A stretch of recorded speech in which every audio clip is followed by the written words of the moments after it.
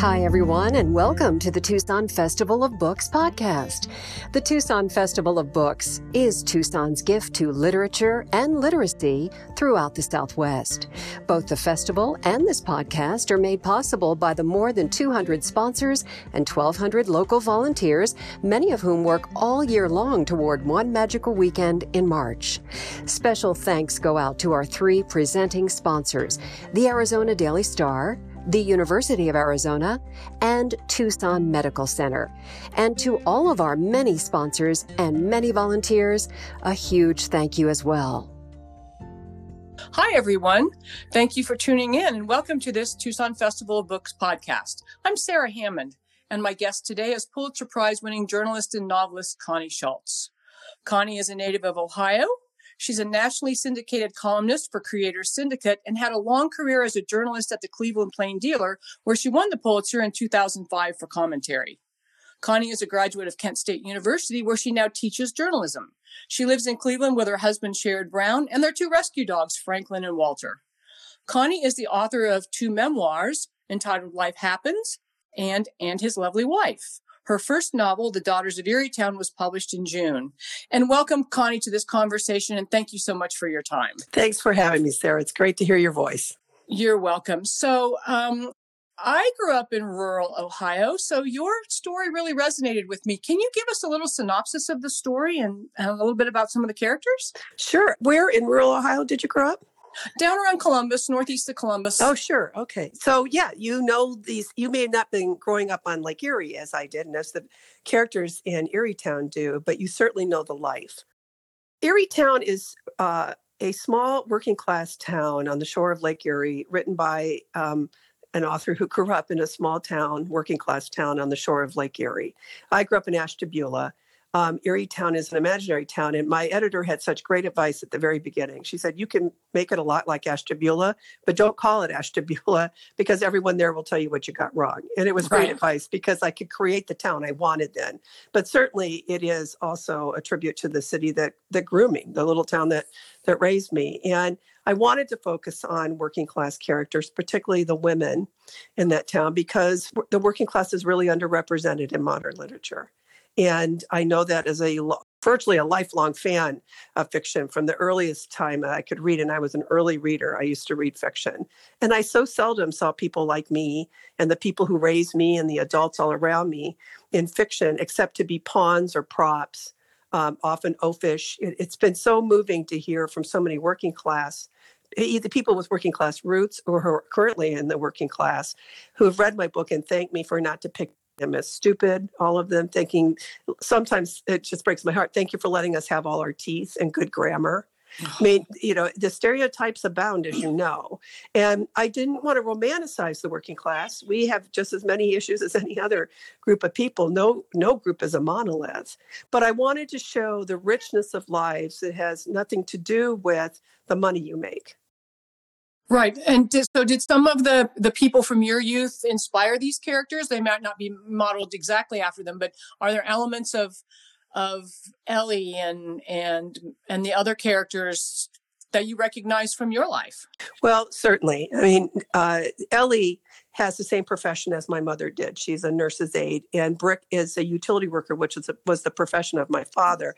In part, I used them because those are the professions I knew best in the working class. And then when Sam becomes a waitress for a while, that was the job I had before I went off to Kent State, like Sam. I just figured I'm creating several decades in the lives of these people, and some of these things I know from having experienced it. But, it's interesting. As much as I thought I knew about the history of the times, I had to do so much research because you may think you know a Motown song, for example, and exactly when it came out. But that's only when you finally realized it was out. And my copy editor would often, little things like that'd be great that they would be dancing to that Stevie Wonder song, except it didn't come out until 6 months later. Oh, so those little things. And so I had to do a lot of research, which frankly, I enjoyed. It gave me confidence in the writing because that's the thing I know how to do well after all these years is research, interview people. I talked to a lot of utility workers to make sure I better understood the job, and nurses' aides. Of course, I've covered nurses' aides for many years. I've talked to so many of them over the years. And there's a list in the book at one point that Ellie makes for her husband when she feels that he just doesn't understand what her job as a nurse's aide is about and why she loves it and why she thinks she matters maybe to people. That list is a partial list of my mother's that we found after she died. Oh my gosh. Yeah. And she had left copies for each of us, even though she never gave them to us. And it haunts me because I wonder, did she think we never understood why she did what she did and that she mattered? Right. And I think that the overall story is universal, not just to Northern Ohio or Central Ohio, but, throughout, the middle of our country, the rural areas.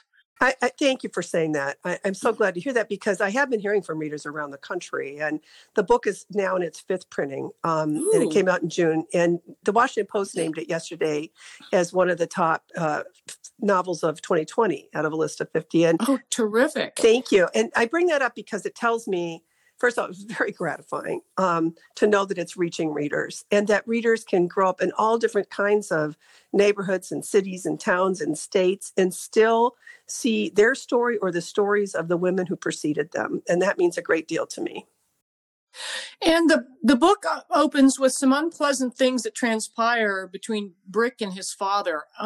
I found that really hard to read. And when I came back to the book to read it a second time to prepare for talking with you, I almost skipped over that part. Talk about that. And really, does Brick have any redeeming qualities? I mean, he's there throughout the book and doing stuff. And talk to you a little about Brick. That I understand why it's hard. I've heard that from many readers. It was hard to write, but I grew up with a history of violence in my family, and particularly my father grew up with it too. And I wanted to show Brick is problematic in many ways, but Brick works very hard not to become the inheritor of abuse.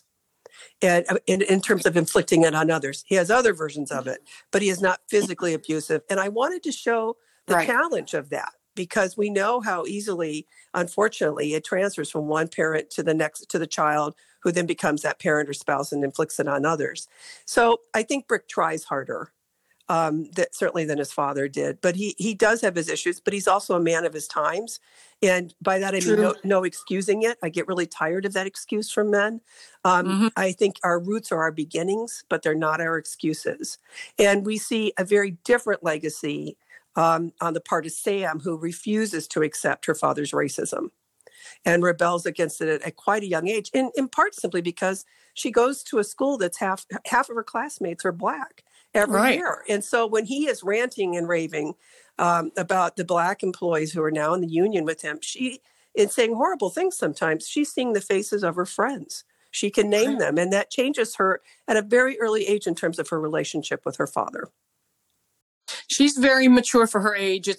It's tough being an only child. Well, she was an only child for 6 years. I think of her as an only child because the brother's kind of a few years younger, but she really... Yeah, and the brother gets to be a boy, but Sam is responsible for her mother at a young age, which is I know that experience well. I know it's not the way to go.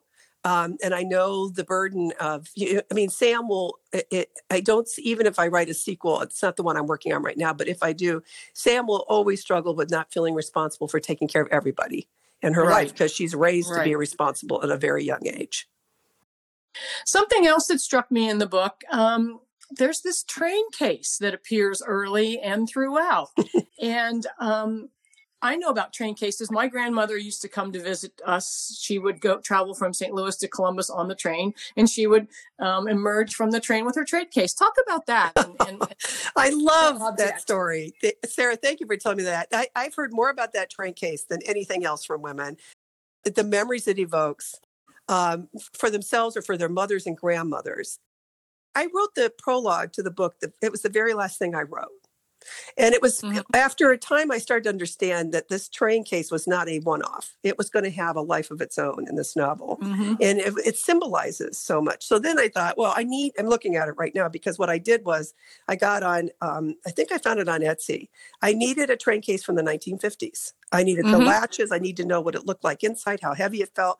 And so then it became increasingly important to me. And now whenever I look at it, I think of the novel and I think of Aunt Nessa buying it for Ellie. I think of the lost dreams, when Ellie opens up and sees the mirror and realizes her grandmother knew already that she had gotten pregnant before she graduated from high school. But I love hearing the stories of other women And some are broken dreams as well, but some are, I still have it because it was how I left on the train for college, or how, it's been so moving to hear these stories. Yeah, it was fun. It did evoke a lot of nice memories. So, I think we talked about this a little bit, but what would you like your readers to take away from this story? Is there a couple of thoughts that you have? Well, I come at this twofold. Of course, I hope that they found the story itself, particularly in this time of pandemic, an escape from everything that's going on around them. I love hearing that is the case for many readers, but and that there are stories we're telling about all women, not just wealthy women living, in Manhattan, for example. But the other thing is, most women don't share their stories. And right. I know this from the speeches I've given over the years. Whenever the room is full of women, and if I ask at some point, how many know why you even came to this event today? Let alone how many know why you do what you do? And you'll see women's eyes start to tear up, because women too often, we wait for the invitation to speak about ourselves. And if we wait for that invitation, a lot of us die and nobody ever knows who we really were. And because I'm lucky in that way, I'm a columnist, that I at least have an 18-year record now of what's been on my mind. But even that's just a piece of me, right? I mean, that's the public part that I'm willing to reveal to the world. Right. But there's so much about women's lives that if we know their stories, we also know more about our own stories. I had a friend tell me recently, she's got 2 teenage daughters now, and she said, I've really struggled with my faith over the years, but I just don't feel like it's time to tell them. And I said, if you tell them, it will help them understand who they are now and who they will be later. It's okay for us to reveal the struggles, because it actually helps close the distance between us and the people we love. That ties into I marked up a paragraph at the end of chapter 14, and I want to read it just because this is what kind of struck me about Ellie, the main character. Everybody changes, Ellie figured. Everybody starts out as one kind of person and ends up being somebody else. Life does that to you, just as a river has its way with a stone. Even when you don't notice it, life is rearranging you. And that kind of fits into what you're saying. And you and I are talking in mid-November, and I think the role of women, even through this tumultuous election season we just had, has really changed. And I think women are moving more to the forefront. Would you agree with that? I would certainly, especially Black women, their role in this election, and women in general. And I'm looking to see now how many will be in President Joe Biden's cabinet and in top administrative roles. I love, of course, that we will have our first woman in the office of vice president. And so, yes, but the thing is, again, I will say we cannot wait for the invitation. But this could be the beginning of something big, or it could be a blip, depending on how women insist on a continued path of growth and inclusion in government, because we see big things. When all you have to do is look at state legislatures and look at, for example, the amount of healthcare legislation that comes through, issues on childcare and families.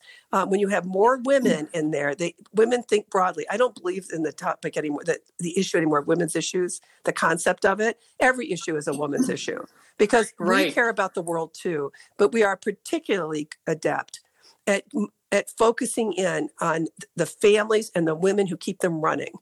And we are particularly adept at seeing how women often can be very creative and very productive and important in organizations, both corporate and non-corporate, but don't get the credit for their big ideas. And we need to step up. I talk about this a lot because I feel it so strongly at my age. I'm 63 now. And it is, I must carry as I climb. I have had such, I am so lucky, I feel, with my career and what I've been able to do. And I'm lucky to still have this forum, right? This chance to speak up and to write my ideas. And I just think my generation of women, I'm not saying that we have to step aside for younger women, but we must make room for them. And my column this week was about how much I have learned from my students during this pandemic, because I have them keep a pandemic journal. And my goodness, the quiet acts of heroism on a regular basis, many of them like me, first in their family to go to college, responsible for younger siblings and still doing so much. So many of my female students in particular, the young women, Black and white and Latina and Asian American, the things that they are accomplishing right now with everything else that's being demanded of them and their families, these are the stories that sustain me. And these are the people that are just as worthy of our attention and our guidance and our support. Wow. So that leads me into a kind of another area I wanted to address with you, Connie, and that's, you're a journalism instructor at Kent State, your alma mater. How has journalism education changed since you were a student there? And you've touched on that a little bit, the things that the students are going through now. What are you seeing? Yeah, when I was at Kent State, we didn't have very many professional. There are a lot of people in academia, which I'm not being critical of that at all. Right. Most of them had not spent a long time in journalism. Occasionally they had, but it was men, and frequently they told war stories. But I still say Kent State, working on the daily newspaper there, the Daily Kent Stater, for 3 of my 4 years, really launched my career. And in that way, it's still true of student media, and student media is far more sophisticated now. But what I try to do, in part, is to learn from how I was taught and do things differently where I can. And one of them is I'm very much a hands-on editor. I have them revise, because I want them to know, first of all, what does good editing look like as opposed to bad editing, because we'll all have bad editors in life, some of them. But also they're workshopping one another's work and they're critiquing it, because I want them to learn how to be good editors from an early stage in their career, because I want them to have a long view. And the biggest thing, the main reason I was willing to come back is Kent State made the pitch that, you're ours. You won the Pulitzer. You came from the working class. And so when I walk in that classroom, and right now we're doing it all, of course, online, I want them to see some piece of themselves in my success, because I had no advantages except that I knew what I wanted to do, and I worked very hard at it. And that would certainly describe most of my students. Well, and I think from what I'm seeing in the papers I read, there are very few people on copy desks anymore. I see a lot of typos and want to get out the red pen and mark up the paper. So, yeah, that's critical. It is critical. And I tell my students, we spend a lot of time on this and I always recommend Benjamin Dreyer's English, which I think has replaced E.B. White's Elements of Style. Yep. Elements, and I always say to them, learn the basics, learn the basic rules. So A, you never get dismissed by an editor because you made stupid mistakes you could have avoided. And B, so you know which rules you want to break. Make sure you really know them well first. Because I want them to explore their full creativity. They're so much more creative than they know often. And that's one of the things I feel is my job to do, to hold up that mirror and show them, why look what else I see in you. Look what other talents I've found in you. I need you to acknowledge this about yourself. And what do you think are the challenges today for young or maybe all journalists? Well, who are still working in the field? The day after the election in 2016, and I'd only been teaching there since January, the line outside my office of students ran down the hall, and many of them were not even my students, and it was triage. Because this was a candidate who had been calling us the enemy of the people, who had been trying to work up his rallies into mobs to attack us. And now he was president of the United States. And as I listened to so many of them that day, I was worried that they might give up, or that they were thinking of it. I had faith in them, but how do we do this now? The president's going to hate us. Well, it was very similar to Watergate, which is what got me into it. This is far more serious than Watergate. But it has made them rally because they know they have a First Amendment right, and they consider it to be their mission to hold government accountable. And so it's been inspiring for me to watch them. Boy, did they bounce back fast. And so we've had so many interesting conversations about what is our role and what do we do when we hear the no? Because, of course, as you know, Sarah, it starts with the president and then it trickles down to every local politician in the country who decides that they don't, not all, but all the ones who think they, like the president, don't have to answer questions, don't have to respond to Freedom of Information Act requests. It's been such a brunt against the country and the journalists. But what I'm proud of is how many journalists have taken a stand, young and those who are my age or older, that no, we will cover you. We will challenge your lies and make you accountable. So I'm encouraged by it overall. That's good, because it's a whole different world from when you and I entered the profession. Yeah, it sure is. Yeah. But I know there's a lot of gutsy young people out there who will carry on from where we started. I do feel encouraged by that, and they're going to help us figure out how to monetize it better online. I mean, they've got big ideas, and they're going to. I really, it's why I feel I can teach, because I mean, quite frankly, it'd be unethical for me to teach if I didn't think there was any possibility of them having a future in journalism. But I do think they do. So what books are you reading right now, post-election? And so many. I'm careful not to name too many because I don't want to offend friends who have books coming out, right? Sure. I have a rule for myself that I read only fiction in bed at nighttime. So I'm reading Sue Miller's Matrimony right now. But there are so many different policy books I'm reading. And I keep up with periodicals. I mean, I always read the New Yorker, and I read the Times, and I read the Post. I think I've become such a news addict beyond what I was even before Trump was elected. And of course, monitoring what's happening with the pandemic is all consuming right now.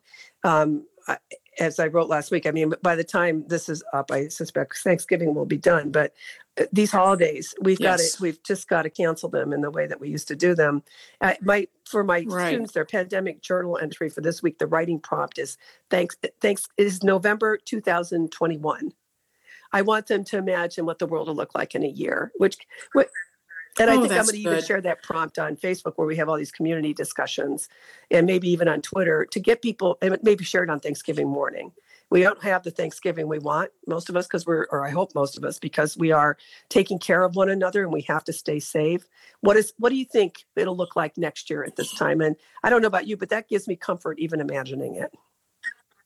Absolutely. It's something to look forward to, and it gives us hope. So you said you have another book in the works. Can you talk just a general overview of what you're it'll be multi-generational, again, because I really enjoy that, but it's going to not be, it's not going to span the decades in the same way. It's a grandmother who's very active, has her own bookstore. Her husband owns a hardware store, and their granddaughter in her early 20s, daughter of their single mom daughter, is coming to spend a few months with them because things have just gotten out of hand at home. And what happens in the course of it is she's got to work. She chooses, I think she's probably going to end up working at the bookstore. And but the grandmother loves photographs and has all these framed photos on the wall. And the granddaughter at one point early in the book just points to the wall of photos. Says, "See, Grandma, your life, you got it all figured out. How did you know so soon?" And her grandmother turns to her basically and says, "Are you under the impression that a photograph tells the whole story of anything?" And she the granddaughter points to the wedding picture, the decades-old wedding picture of the grandparents. She said, "You met Grandpa, you fell in love, you got married." And her grandmother just takes her hand and says, "Not my first choice." And her eyes pop wide open, of course. And then they agree that the granddaughter's going to be able to pick, I'm not sure of the number yet, but a number of photographs. And those chapters will be the backstory behind those photos. Because the grandmother will promise to tell her the whole story. And then she wrestles, of course, well, really, how much should I? But she starts thinking about everything that led to that moment. Yeah. And the working title is Because You Asked. Well, Connie, as a fellow journalist, I'm almost always finished an interview with this question, and I'm going to ask you the same thing. Is there something we haven't talked about that you'd like to tell me about? I have asked that question so many times in my career. No, you're a wonderful interviewer. And are you teaching your students that yes, question? All the time. Actually, what I do now, because they wanted more chances to learn about interviewing when we're in the classroom, I actually interview students in front of the class, and they're always so surprised at what they're willing to tell. And I said, but you see, the key to interviewing is sometimes listening and trusting that pregnant pause, because somebody's going to fill it. Right. And if you can hold your mouth shut for just a moment, the person you're interviewing will. And then you always end it with, "Is there anything I haven't asked you that you want to talk about?" Because sometimes that's the lead of the story. Amen.